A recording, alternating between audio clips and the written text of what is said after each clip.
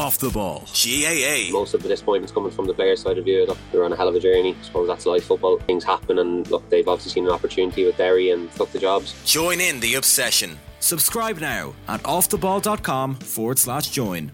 The Football Daily on Off the Ball. Hello and welcome to Wednesday's Football Daily. Let's start with last night's action in the Champions League. And Celtic got off to a losing start in Group E with a 2-0 defeat to Feyenoord in the Netherlands. The Scottish champions finished with 9 men, following second half red cards for Gustav Lagerbielke and Odin Holm.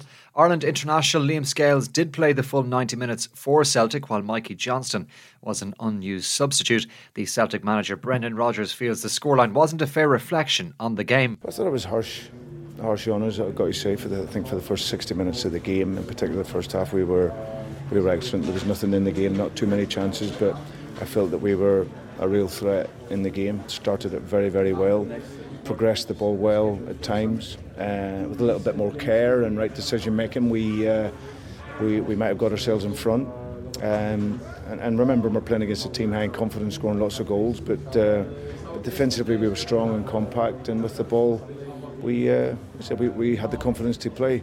Elsewhere in Group E last night, Lazio and Atletico Madrid played out a 1-1 draw. In Group G, the holders Manchester City got off to a winning start, but they did fall behind to Red Star Belgrade at the Etihad. The visitors led 1-0 at half-time, but City ended as 3-1 winners. Julian Alvarez scored twice. Manager Pep Guardiola was pleased with the fight his side showed to earn all 3 points. It's nice to prove it, and both games they perform incredible. Immediately second half against West Ham, immediately second half here.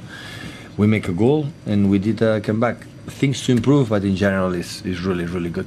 The other Premier League club in action last night was Newcastle, and they got off the mark in Group F, courtesy of a 0-0 draw with AC Milan at the San Siro. The other results last night in Group F, Paris Saint-Germain beat Borussia Dortmund by 2-0, while in Group G, Young Boys lost to RB Leipzig at home by 3-1. In Group H, it finished Shakhtar Donetsk 1, Porto 3 and Barcelona 5, Antwerp 0.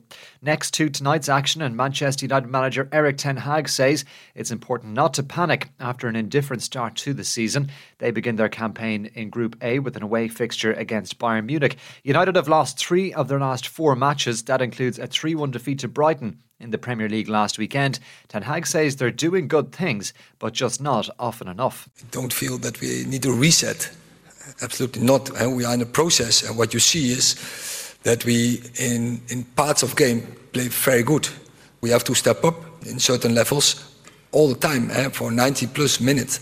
That is the demand on us. Well, United are likely to come up against a familiar foe this evening. Harry Kane has made an impressive start to life with Bayern, with 4 goals in 5 appearances since his summer move from Tottenham. Bayern are the favourites for tonight's game at the Allianz Arena, given United's recent struggles, but the England striker says they'll have to be on their full guard. In terms of United, obviously they've been going through a bit of a tough spell recently, but sometimes that can be really dangerous because they're looking for a big response, and we need to be careful of that. We're at home. We want to dictate the game. We want to, play the way we want to. But they have some threats as well that we really need to be careful of. So I don't like to think too much about the form that the team are in, because every game can be different. So I just need to perform the way I know I can and the team can, and hopefully we can create some good chances.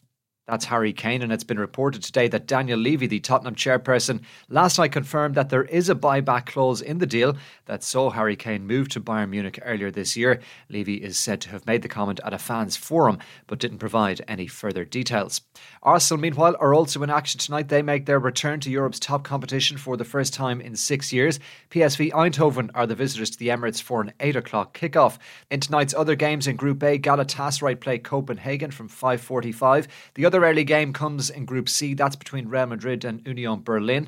In Group B, it's Sevilla versus Lens. In Group C at 8, Braga play Napoli. And in Group D, 2 8 o'clock kickoffs tonight. Benfica play Salzburg and Real Sociedad go up against Inter. Next, let's bring you some news from the Republic of Ireland senior women's camp as they continue their preparations for Saturday's clash with Northern Ireland in the Nations League. Last night, West Ham's Izzy Atkinson was called into the squad after Rusha Littlejohn was forced to withdraw due to a quad injury. Savannah McCarthy is back in the fold, having returned from a serious knee injury, and she says it was a long process, but she's now delighted to be back to full fitness. I think obviously you always have an aim, and for me, like, my aim was to get myself back playing, first of all, back playing well for club, and then obviously try to get myself back into the Irish setup. And I think it was it's great, I suppose, all these little rewards, all these hard work in the gym and those 1% every single day, and yeah, I'm back now, and I'm just delighted to be over